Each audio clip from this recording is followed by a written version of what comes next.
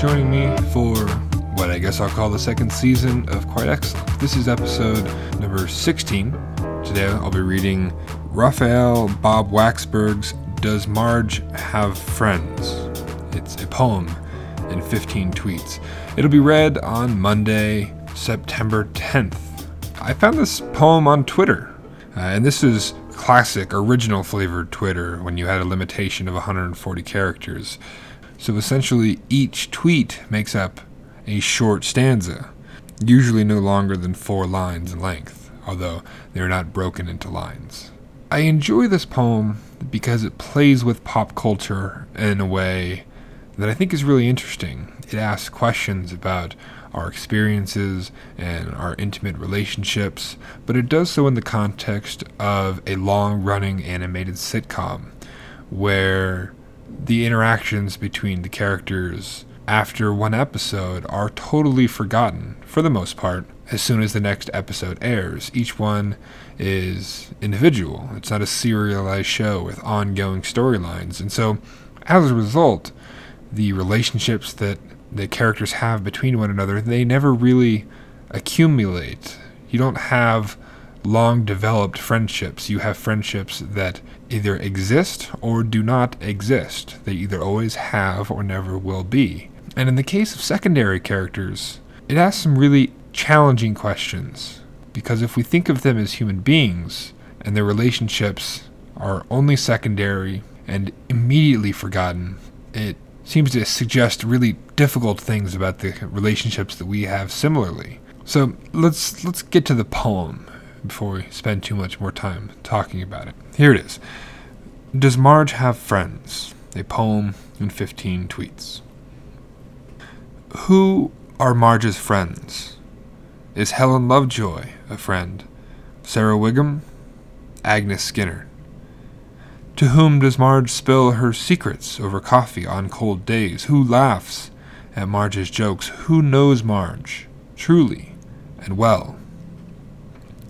Who tells Marge to leave the brute, knowing she won't? You don't have to stay. You deserve so much more. Who, on a morning walk, sees a tall blue bush, texts a photo to Marge. This made me think of you. Surely not Lenny, or Kirk, or Luann. Did Marge mourn Maud Flanders? Late nights, at the kitchen table staring at her own hands, is she haunted still by her absence? Does she see in her late neighbor a cautionary tale, seldom remembered semi-anonymous Maud? Could this fate too befall Marge? Perhaps, once at a summer barbecue when both were still alive, Maud grabbed Marge's hand under the table and held tight. What prompted this sudden connection, this sudden expression of, what was it, warmth? The two weren't close acquaintances, sure, had they ever even hugged? And yet here they were, holding hands, silently, secretly, while their children shrieked and their husbands grilled the hot dogs. One night, Marge couldn't sleep. The linens hung to dry in the yard, flapping in the wind with unprecedented accent. Marge wandered into the night, a fleck of yellow in a blanket of white stars, and she felt, as she often did, alone. Marge felt the sharp grass on her feet, the breeze on her face. Over the fence she saw Maud, pale as a sheet, her eyes wet with tears. Marge looked to her. Maud? And Maud shook her head. And Maud whispered this. It's not the calm before the storm that frightens me. It's the calm that follows. So, for those who don't follow Simpsons, who haven't seen that show, Maud Flanders was a recurring secondary character, the neighbor of Marge and Homer Simpson in the Simpson family.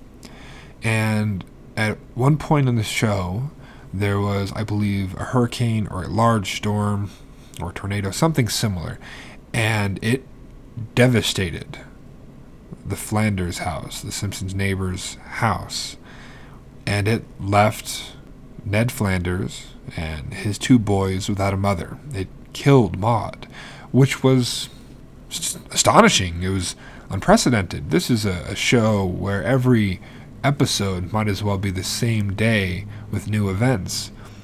And at that point, Fox and the team behind The Simpsons made a choice to permanently change the fabric of the show by killing a main character, killing a woman, and seemingly doing so to affect the dynamic of who Ned was and how that community responded.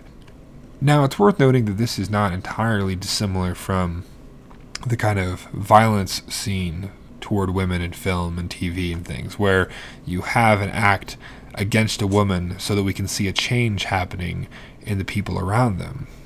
This is sometimes called fridging. Now, what's interesting here is that this poem really sits on the idea of Marge as similarly alone, similarly almost disposable and overlooked, because the stars of the show are Homer and Bart and Maggie sometimes. Even the pets sometimes get more hilarity and focus than Marge does, although there have certainly been episodes that really ruminated on her, that spent some time with her and who she was. But the poem's accurate. We don't see her with friends and developing relationships. We don't see her as a person with an identity outside of the home. We sometimes see her as a person, as an individual identity, but not one that is surrounded by warmth. That warmth has to come from her family. And so the question of who her friends are is telling, especially when you consider the loss of this woman, this neighbor, Maud. And the poem alludes to the event that took Maud away. It talks about Marge wandering into the night and the linen flapping with unprecedented accent, possibly the winds that would bring that storm that would kill Maud. And what I really enjoy here is the idea that in this show, where so many characters are disposable and one-off, we are kind of left wondering, like, why don't they matter more? Why can't these losses be more meaningful to others? Because the show does present Ned as a sympathetic character, having lost his wife. We see him suffer for many episodes in being a single father, at least until the show decides that that's not fun enough, and he goes back to being a heel for Homer Simpson. Or maybe Homer is the heel for Ned. But in looking at Maud so carefully, I think we have the effect of looking at our own relationships as well. This is a silly show that has wildly impractical punchlines and jokes, and there's no sense of real reality here. And yet this poem considers the possibility that the people around us can be overlooked, that the people that we love can be needy and needful and not being satisfied, and that the people that are on the periphery of our experience, our neighbors, our classmates, they might have wild, massive impacts and should on our lives. And maybe we're ignoring that. Maybe we're not giving them their due. What's also interesting about this poem is it presents a hypothetical situation. It suggests, what if Maud was this person for Marge? That maybe Marge did see Maud as a cautionary figure, which suggests that maybe Marge is similarly replaceable. That despite having the love of a family and a central point in this show and our lives, maybe she can also disappear from the stage, from the center of the screen, so that we can see what happens to the people around. And that's an anxiety that I think many have felt. I know that I have felt that. I've certainly wondered if people around me wouldn't be better off for my absence, or if I was even valuable to those people. And on the same token, it seems to decide that not only should this be a hypothetical friendship that exists, but at some point it's literally the case. It suggests Maud grabbing Marge's hand, and there's this feeling of urgency, and then it treats this as an event that has occurred. It asks what prompted this sudden connection. It notes that they weren't even close, so why would this even be happening right now? Have they ever even hugged? It's odd to imagine a situation within a show that has never existed and then treat it as something that must have existed. Is that an example of maybe asking questions that we do? The kind of hypotheticals, oh, maybe I should have been there for her. I wish we had been closer.